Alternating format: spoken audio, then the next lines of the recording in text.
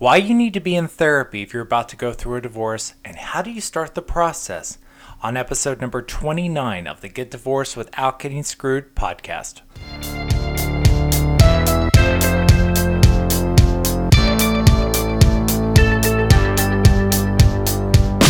Welcome back to the show.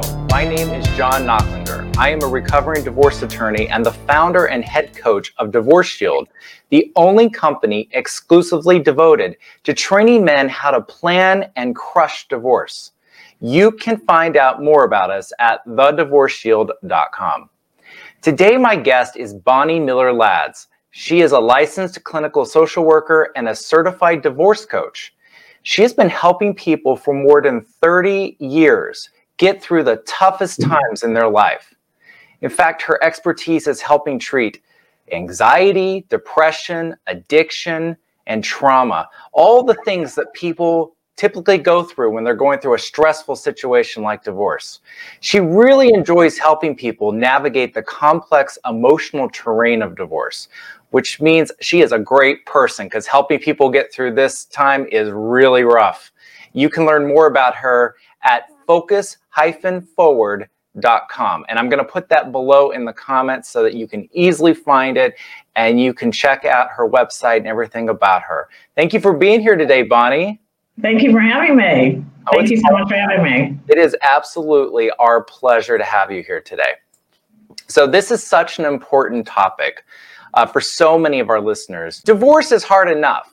And then when you think about the ways that you need to prepare for divorce, it's even more difficult because most people are it's hard enough just figuring out that you'll want to get divorced.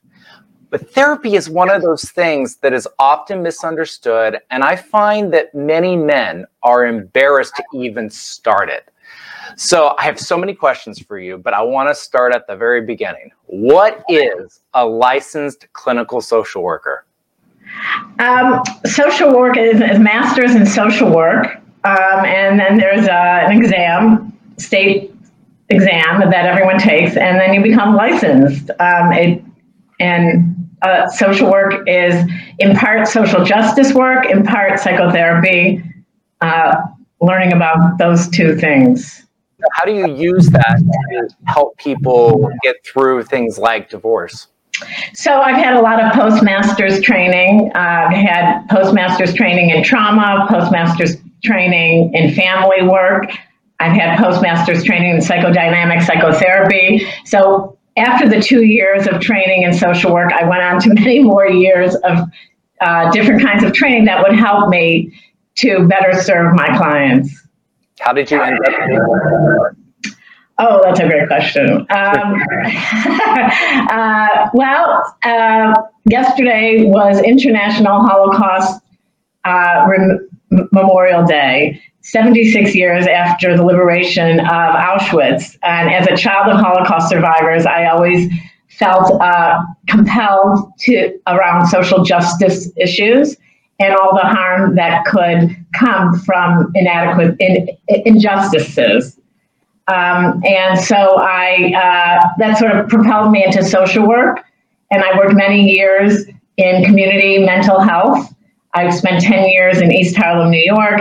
That was where I worked, always keeping a private practice. Wow.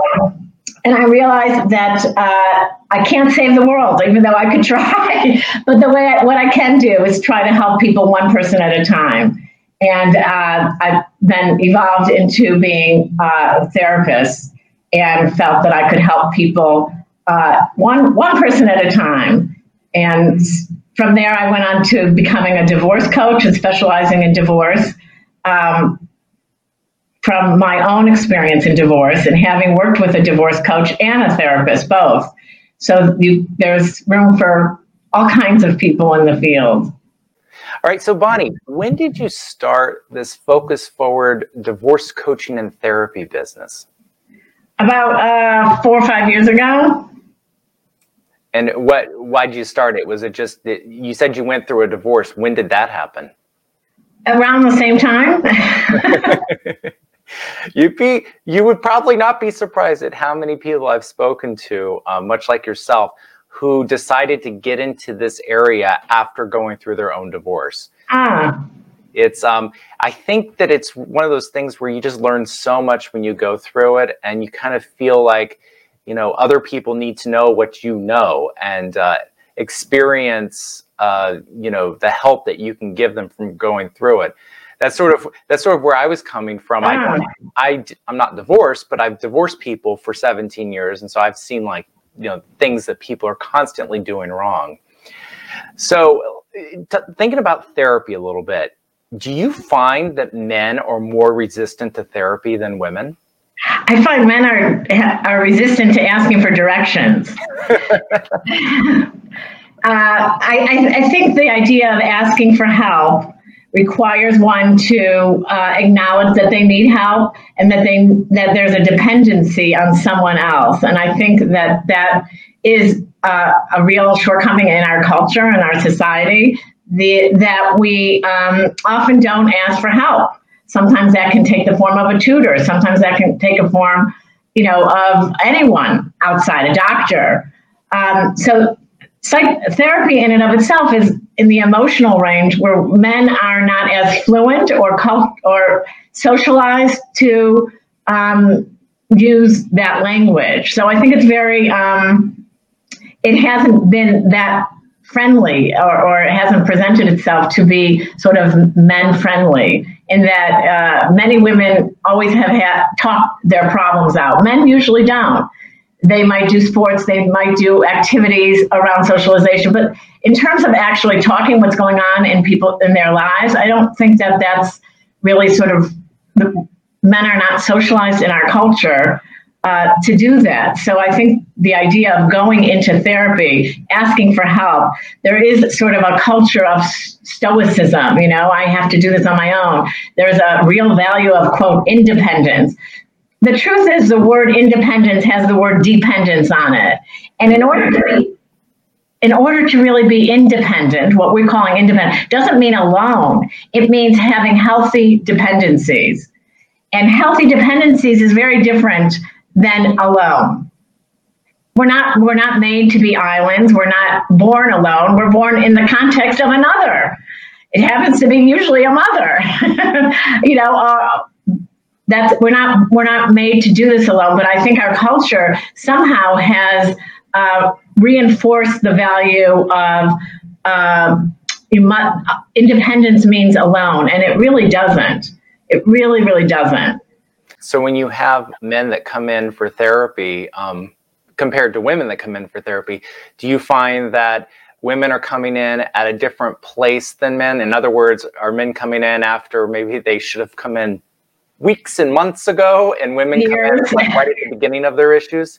I think that's not just men, but I think sometimes that's true of people.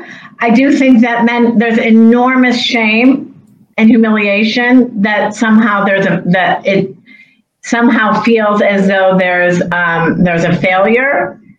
I used to say I wanted to have like a welcoming crew in the waiting room, and everyone applaud when anyone walks in the door, because the idea that to acknowledge that I need help, that I'm hurting, is not something that's reinforced in our culture, certainly not with men, and that my heart hurts. You know, if you ever have a loss, it's as though you're gushing blood. You know, if someone gets hit by a car, and you see limbs being cut off, and you see a gory accident, you say, oh my God, I gotta call the ambulance.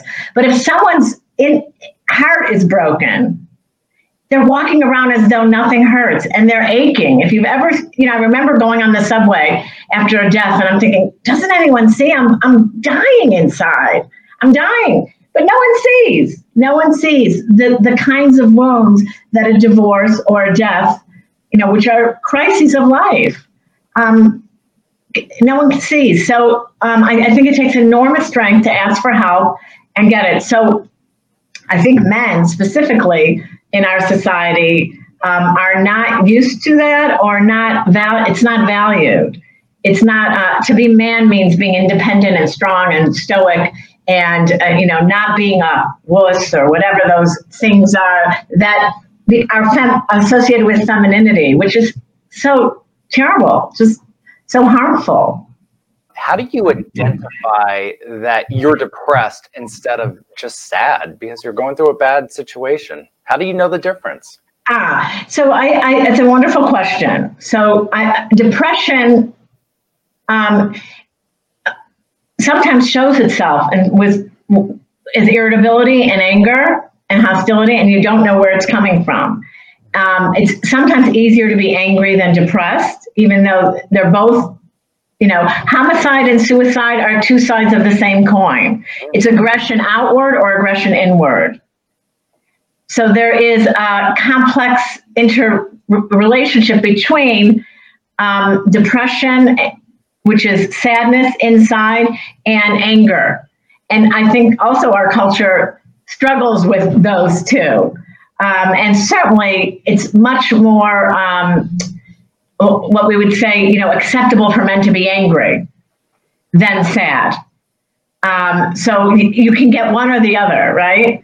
And they're both they're similar. And I think the job in therapy to help modulate that, because you don't want to act it out. You don't want to drink. You don't want to do self-destructive things, right? Act aggressively towards your boss. That won't really help your situation. Certainly drugs to numb the feeling will not help.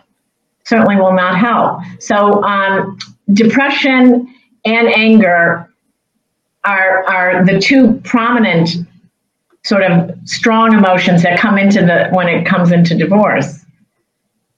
Anxiety, of course, about the uncertainty, but having therapy help with depression obviously is different in every person that comes in. You have to meet them where they are. But what's your opinion about people that instead of going to therapy, they really just head to a psychiatrist or medical doctor and say, give me some pills so that I'm not depressed anymore? Give me your opinion about that. So I'm certainly, I support whatever you can do that helps. And what medication does, I have a magic wand here in my office, and I say, if I could do that, you wouldn't need this. When is this going to get better? People say, when am I going to get over this? And I wish I had a pill to get over it. The grief, the loss, all the things that happen in the context of a divorce. Psychotropic medication is valuable, can be valuable. It can take the edge off, so you're not bouncing around. You maybe can sleep better, but it doesn't solve the problem. It doesn't solve the problem. It's sort of treating a symptom, but not the cause. And I think that it can be useful, but it's not the answer. Certainly not in the context of a divorce where there's so much of life that needs to be managed. The financial, the parenting and the relationship, the communication. A pill doesn't do that. I wish it did, but we don't have that yet. We're struggling on a vaccine, it's sort of like, but we just don't have that. And it's the context of what it means to be human and vulnerable and with another person and relationship. It can't be done in a pill. Just then we would be robots, I think. Yeah, we definitely would be robots. Once we develop that magic pill, be sure you give it to everybody, all right? I'm personalized that way. Especially during COVID, I think there's a lot of people that would love that magic pill. So what are some of the signs that you're heading towards depression? Irritability, mood swings, of course, lethargic, oversleeping, undersleeping, can't concentrate, restlessness, thoughts of hurting yourself, often not getting pleasure from things that you used to get pleasure from, eating, not eating, you're sort of not taking care of your physical being, your body. Sort of a malaise. Yeah. And it can get worse. That sometimes people can't get out of bed, clinical depression. And I think what differentiates a sadness a sort of temporary feeling bad, sad, versus clinical depression is different. And I think that's also some of the resistance to therapy is that, oh my God, I have a mental illness. I don't need that. I can handle my problems. That's for those people. And I think that's also, I think mental illness comes with its stigma, and therapy comes with that stigma still, that makes me, quote, sick. And I'm not one of those. I've been doing well all these years. I have a family. And I think that to recognize that there's a temporary state of crisis that life brings us, and oftentimes divorce is one of the major ones. And it doesn't necessarily define one as being mentally ill. And I think that is also resistance of what it means to walk into a therapist's office, Sure. On and on, but no, it's that feeling that people have that if you go to a therapist, there's something wrong with you. Yeah, I would say there's something right with you. I would agree. And I think most people, I know you won't disagree with this, but I think most people would benefit from therapy. Just working through, particularly the things that you're not really conscious of, or you've really suppressed so much that they impact you in the ways you were just talking about, that you're irritable, that you're sleeping too much, you're not sleeping enough, you're not getting pleasure, and you're kind of just dismissing it as, well, I'm just, I'm going through this thing, this thing at work, this thing in my marriage. I've got a kid who's frustrating me, and it's just doing that when it's really could be something a lot more. So what could you do at home, before you go to therapy, or even while you're at therapy? What are some of the, I'll say, do-it-yourself things that you can do just in your daily life to sort of help you when you're feeling depressed? I think the idea is to take things in small chunks, right? A divorce is this huge thing. It feels like a pandemic. How are we going to do this? It shakes up every aspect of someone's life, living situation, financial, children, everything. So I do think that one way to really manage, and sometimes I'll say to clients, 10 minutes at a time, just tell me what you're doing when we hang up, what do we, just getting through 10 minutes, small chunks, make 2 phone calls. It's kind of like, when am I going to get over this? Well, that's not going to, that getting over this is a big thing. It's a leap. It's 10 minutes at a time. Sometimes it's an hour at a time. Sometimes it's a meeting with a boss. How are you going to get through it and stay focused? Sometimes people have to get a new job. How are they going to interview when their whole life is falling apart? So get through the interview. Let's practice. So what I would say, if there's a very small chunks, break things down into small chunks, little bit at a time. It's the only way to do it. And one thing that people don't think enough about is if you don't help yourself by doing what you just said or going to therapy, how can you really be there for your kids and for other people in your life? People are always trying to figure out what they need to do for their kids, and that frequently is, oh, my kids need to be in therapy. My kids need to be doing that. And they don't even think about the fact that they might be part of the thing that's going on in their children's lives. And then the children see them as having all these problems. And I don't think enough men think about that enough. I think it impacts kids if they see their dad, just withdrawing from the world and spending time in a basement, or a lot of guys call it a man cave, but spending time somewhere away from their family, it really can start to impact the family.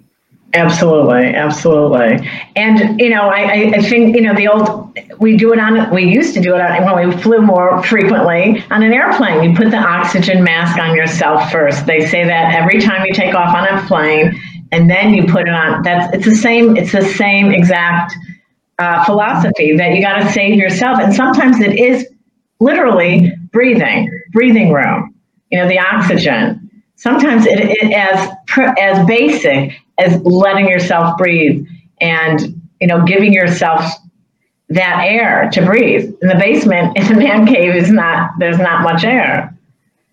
I love that quote that you just had about putting the oxygen mask on yourself first. That's great. That's great stuff, because that's something everyone can relate to. I mean, that's something you can easily understand what we're talking about here.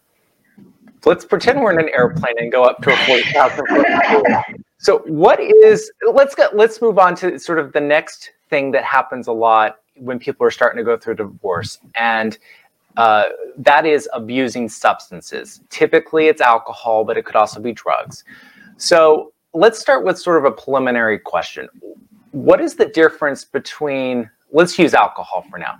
What's the difference between abusing alcohol and actually having an addiction to alcohol? Wonderful. Excellent question. Sometimes it's alcohol, drugs, and sex, sexual addiction. And so when the solution to a problem, right? I have a stressful day, I'm going to have a drink. Okay. When the solution to the problem becomes the problem itself, I can't be without the drink. I need it. It's a compulsion. It's a compulsive feeling that you must have it. That's an addiction. That you need it, like cigarettes. It could be gambling.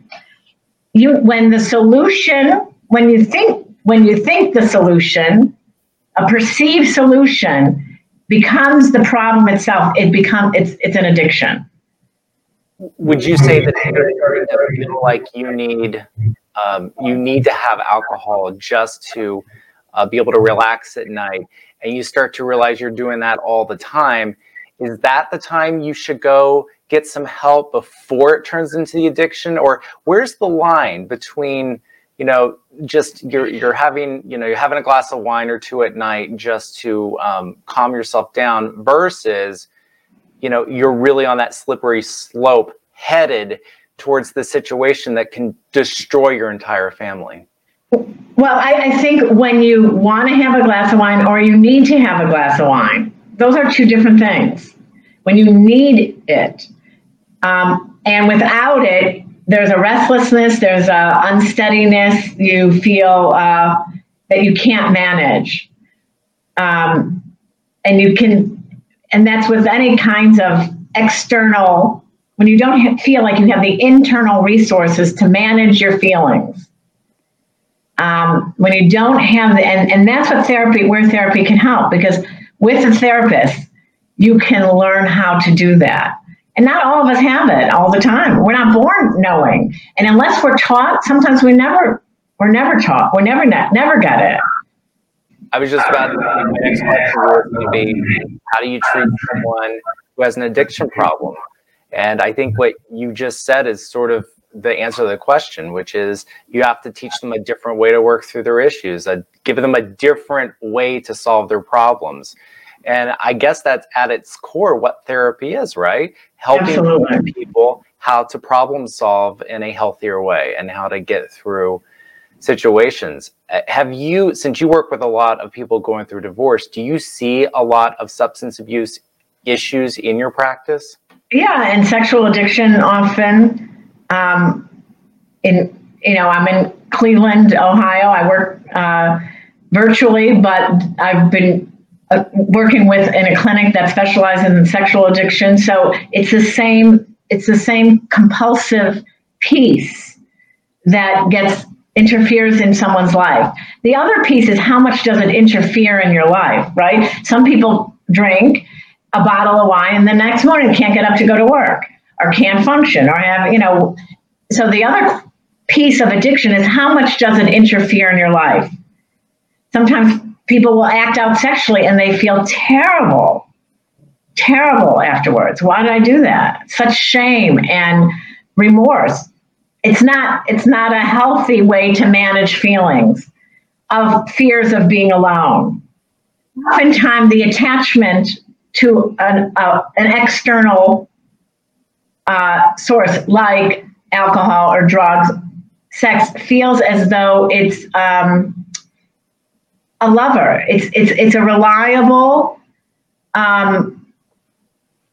substance that soothes you, right? It's a wonderful mistress. It's wonderful. Alcohol is wonderful. Drugs are alcohol. They're always there. Sometimes they're more expensive, sometimes they're not, and they soothe you. They make you feel better about yourself, but it doesn't really solve the problem. So it's almost sometimes instead of a human being. So I think it makes sense in the context of a divorce where the attachment is disrupted between the primary attachment between two partners is disrupted. You go to the next thing that makes you feel good. I can see how, you're masking your issues with, drugs or alcohol can really just self-enforce the downfall of the marriage anyway. And, without fixing the problem, not every situation, and this is something that I talk a lot about, not every situation requires you to get divorced. I mean, there's a lot of situations where you really just need to be in marital couples therapy where you guys can work through things. But a lot of guys in particular, instead of trying to go that direction, do use things like drugs and alcohol and isolation and whatnot, just so they don't have to deal with the situation. I talk a lot about the fact that, women will tell men what they're upset about. I don't like it when you do this, that, or the other thing. But they don't threaten their husbands a lot of times. If you don't change, I'm going to divorce you. But the underpinning is whenever someone tells you that, it's because it's really upsetting them. And a lot of men will just, brush it off saying, she's just having a bad day. It's just something going on, and not really look at, what's going on in the marriage. I think a lot of guys like to stick their head in the dirt and just not see what's going on, which is why I think a divorce for a lot of guys, they will say, surprises them that it's come up because they did not observe what's going on. Have you observed some of those issues in your practice in dealing with people going through a divorce? Absolutely. That more divorces are initiated by women. And I do think that there is a sense of denial that, even though it might have been going on for 10 years, but there is a sense that she won't actually act on it.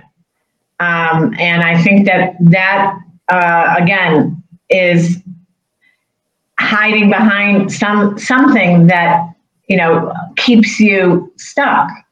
And that denial really leaves you sort of blindsided and you don't know where to begin. And you're sort of then caught with all this stuff that divorce, presents. There's no preparation, whereas sometimes it's the partner who has done, sort of the preparation already, emotional and financial maybe. I think historically marriage has favored men in many ways. Some would say, the relationship expert Esther Perel, she has said that marriage was originally a contract between two men, a father and around how their land was going to be passed on through the generations. So they would get a daughter and that's how they would do it. That it was not necessarily, it was an economic arrangement historically. So why now? Well, one could say the women's movement, in part, when women have gained increased economic opportunities. And yeah, I would probably say that probably started it in the 70s, 60s, that the women's movement has helped women feel more empowered to leave a marriage, which was originally, if you use this theory, an economic arrangement.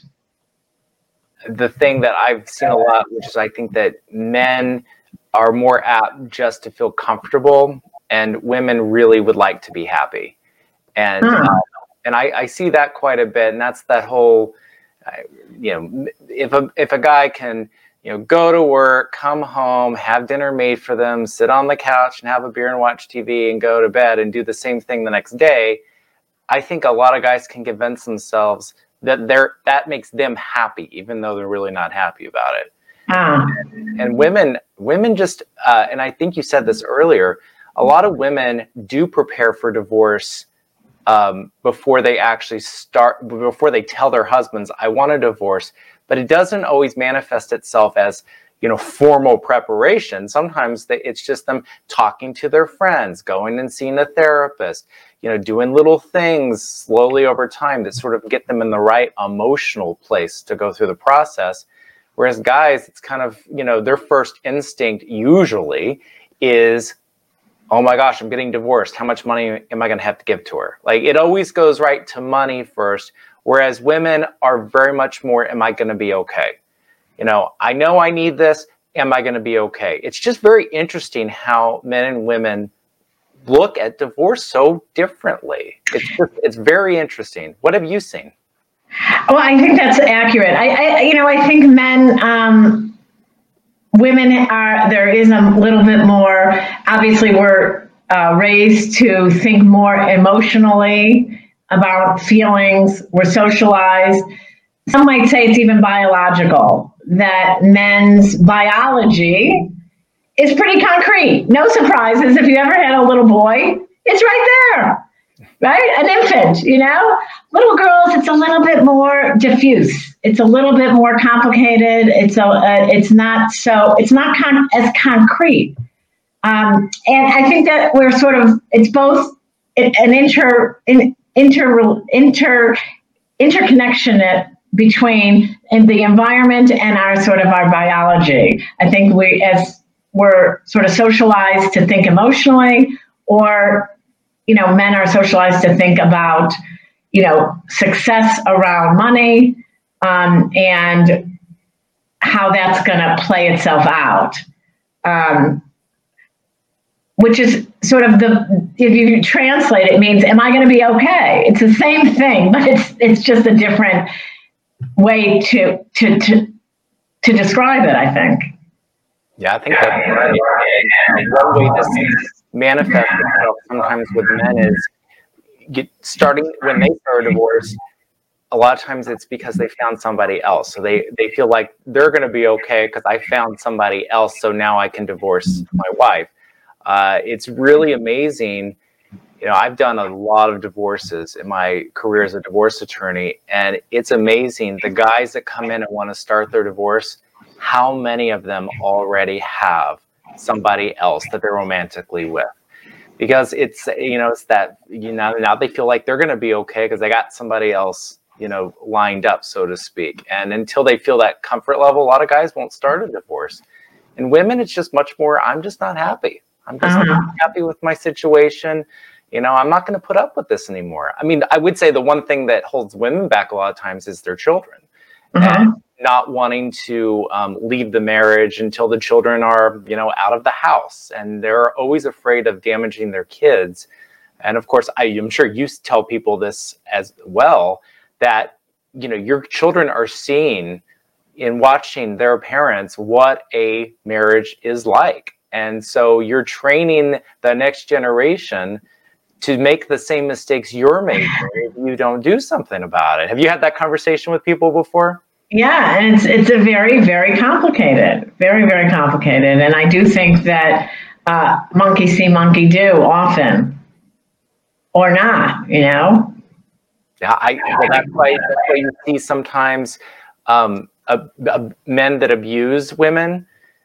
You see their sons also learn how to abuse women or control women. I don't want to always say it's direct physical abuse, but control women and you're my property. I control you. I mean, I control the money. You can only go to the grocery store with this amount of money and only buy this. And you teach your kids what's going on. I'm not saying that anyone should not leave a marriage or leave a marriage just to make sure your kids understand the right and wrong way to do things, but it's certainly something you should be thinking about, especially when therapy is available for you to go and work through these issues. And I don't know why more people don't avail themselves of therapy. We talked a little bit before. You did say you think it's a little bit about the fact that people just don't want to admit they have a problem, and they're afraid of seeing themselves as, being depressed or being labeled as something. Is there anything more fundamental of why we don't go to therapy when we really need it? I guess you could also say it's whenever you've got, any kind of medical condition and we don't go see a doctor. Is it as simple as we just don't want to learn that something's wrong with us? I think our culture has been, historically, mental people who suffered emotionally were put in dungeons and chained. I think there's a real fear. Now, I was reading about the doctors on the front line and all the medical personnel who's been on the front lines in hospitals. Who would? It's like they're going to have scars of war. But the shame around it. I'm depressed. To even write it down. I'm depressed. I can't. That I need mental health day. There's still such shame and stigma. It's unbelievable. And I think similarly around divorce, you put those two together, it's, the shame, it's terrible. It's just awful. I worked, as I said, in East Harlem, and when I would see these young kids, these kids who were raised in, sort of in very impoverished environments, kids who were in gangs, walk into the door, what? They would come with their hoodies way over so no one could see them. There's such shame. People will brag. I saw my cardiologist today. I went to, the endocrinologist, and you should hear what he said, and I should take a little bit of this, and I should take a little bit of this. No one does that, certainly not men, right? I went to my therapist, and you should hear what they said. Women are more apt to do that. And in New York, they certainly will talk about therapy in a way, but outside, it's not acceptable. It's really, there's still shame. Shame around feeling that I'm hurting and I don't know how to figure it out and I need help. I think that's absolutely something that a lot of people need to rewind and listen to what you just said again, and look in the mirror and say, is that me? Am I doing that? So let's assume that you recognize that therapy would benefit you. What would you tell someone should be their first step in how to find a therapist? Who's going to help me? How do you do it? I think that's also an issue. I think there are barriers. So also about therapy is that insurance can pay for it. I mean, it's people think it's only for the wealthy. It's not. Usually most insurance plans will pay a portion of therapy. And that's good to know because people are on panels. And if you can't, ask around. I think it's something to shop for, like you shop for anything else. Make sure it's a right fit. Credentials are important, but not as important as a fit. And I think you have to shop around, go on 3 interviews. I always say, go on 3 interviews, see how it feels, see how you feel. Did it make sense for you? Did you feel better afterwards? If you don't, move on. There's, other therapists. Certainly, now virtually we have more things at our fingertips. So how people can go to their insurance plans if they have insurance. Word of mouth, ask people. It's a community, so people know people. You can prefer a man, you can prefer a woman, you can prefer someone who's experienced with divorce, someone who's never been divorced, someone over 45, someone who's under 22. You can select just like you do a doctor, and it's very important because it's your life. It's really an important. Don't settle. Don't settle for something that I don't know if she's really that good, or I don't know if he's really that good. Get someone who you feel is good, because you know what? It's really important. It's decisions in your life that you're going to have to make. And it has to be someone who you feel that you can trust, who can help you. I've gone to a therapist where I've been with them for a month and then realized that it's not a good fit. Not really feeling like I was being heard. And if you don't feel like you're being heard with a therapist, how in the world is that person going to help you? I mean, it's just not going to happen. I mean, you could say the same thing for really just about anything. I mean, even a medical doctor. You go to a medical doctor who you don't feel is actually listening to you, that's trying to rush you out the door. There are other people. I mean, divorce attorneys, you should really go around and find somebody. These things are so important. And in a lot of ways, you only live once. You don't have another life to get it right the next time. You need to take action and do it now and fix your life now. Because like with addiction, if you don't deal with it, if you don't deal with depression, those things can haunt you for years and years and years. Those are those guys and women who get divorced, and they don't go out and do anything for a year or two because they just can't function. They're in their house and they can't function and they'll tell you, divorce ruined me, divorce destroyed me. No, it didn't destroy you. You didn't do anything to help yourself. You didn't do anything to try to pull yourself out of that pit that you got yourself in. And it's always the blame. It's my husband's fault. It's my wife's fault. And I don't know if you've seen this a lot, but one thing that I harp on all the time with my clients is you have to take responsibility for your own life. And if you don't take responsibility, just stop talking, because I don't want to hear how everybody else is doing something wrong. And you're the perfect angel who has done absolutely nothing, and you're an innocent victim in the entire thing. Have you had to have that conversation with people before?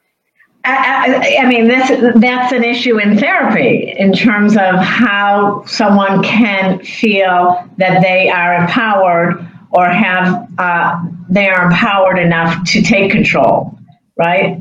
Those feelings start very early on, feeling whether you have the ability empowered to do what needs to be done. Bonnie, if anyone would want to work with you, how would they contact you and go about doing that? My website, you can call me. My phone number is on there, my email. That's probably the best way. All right. Well, we'll put all that information in the comments so that people have access to it. This has been a great conversation, Bonnie. I'm not going to lie. I really would like to talk to you a lot longer because I have a lot more questions. And I think a lot of people, men and women, need to really hone in on what therapy is. And I think you touched on it a lot today, what it is and what it isn't and how it benefits people. But I think that it's hard. It's almost abstract to a lot of people. It's almost like they need to do it to understand how it helps them. So it's almost like, go and just try it and you'll understand how it will help you.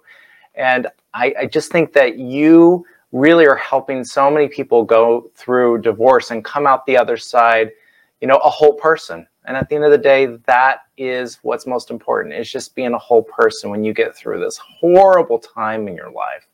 So if anyone wants to talk to Bonnie and could use her help, I encourage you to reach out to her. She's got so much experience handling these really difficult issues, as you heard today. All right. Thank you so much for being here. Thank you. It was our pleasure. Thank you, John. I appreciate you putting this on your agenda also, that it's so important. Thank you. You're very welcome. Okay. We'll see everyone soon.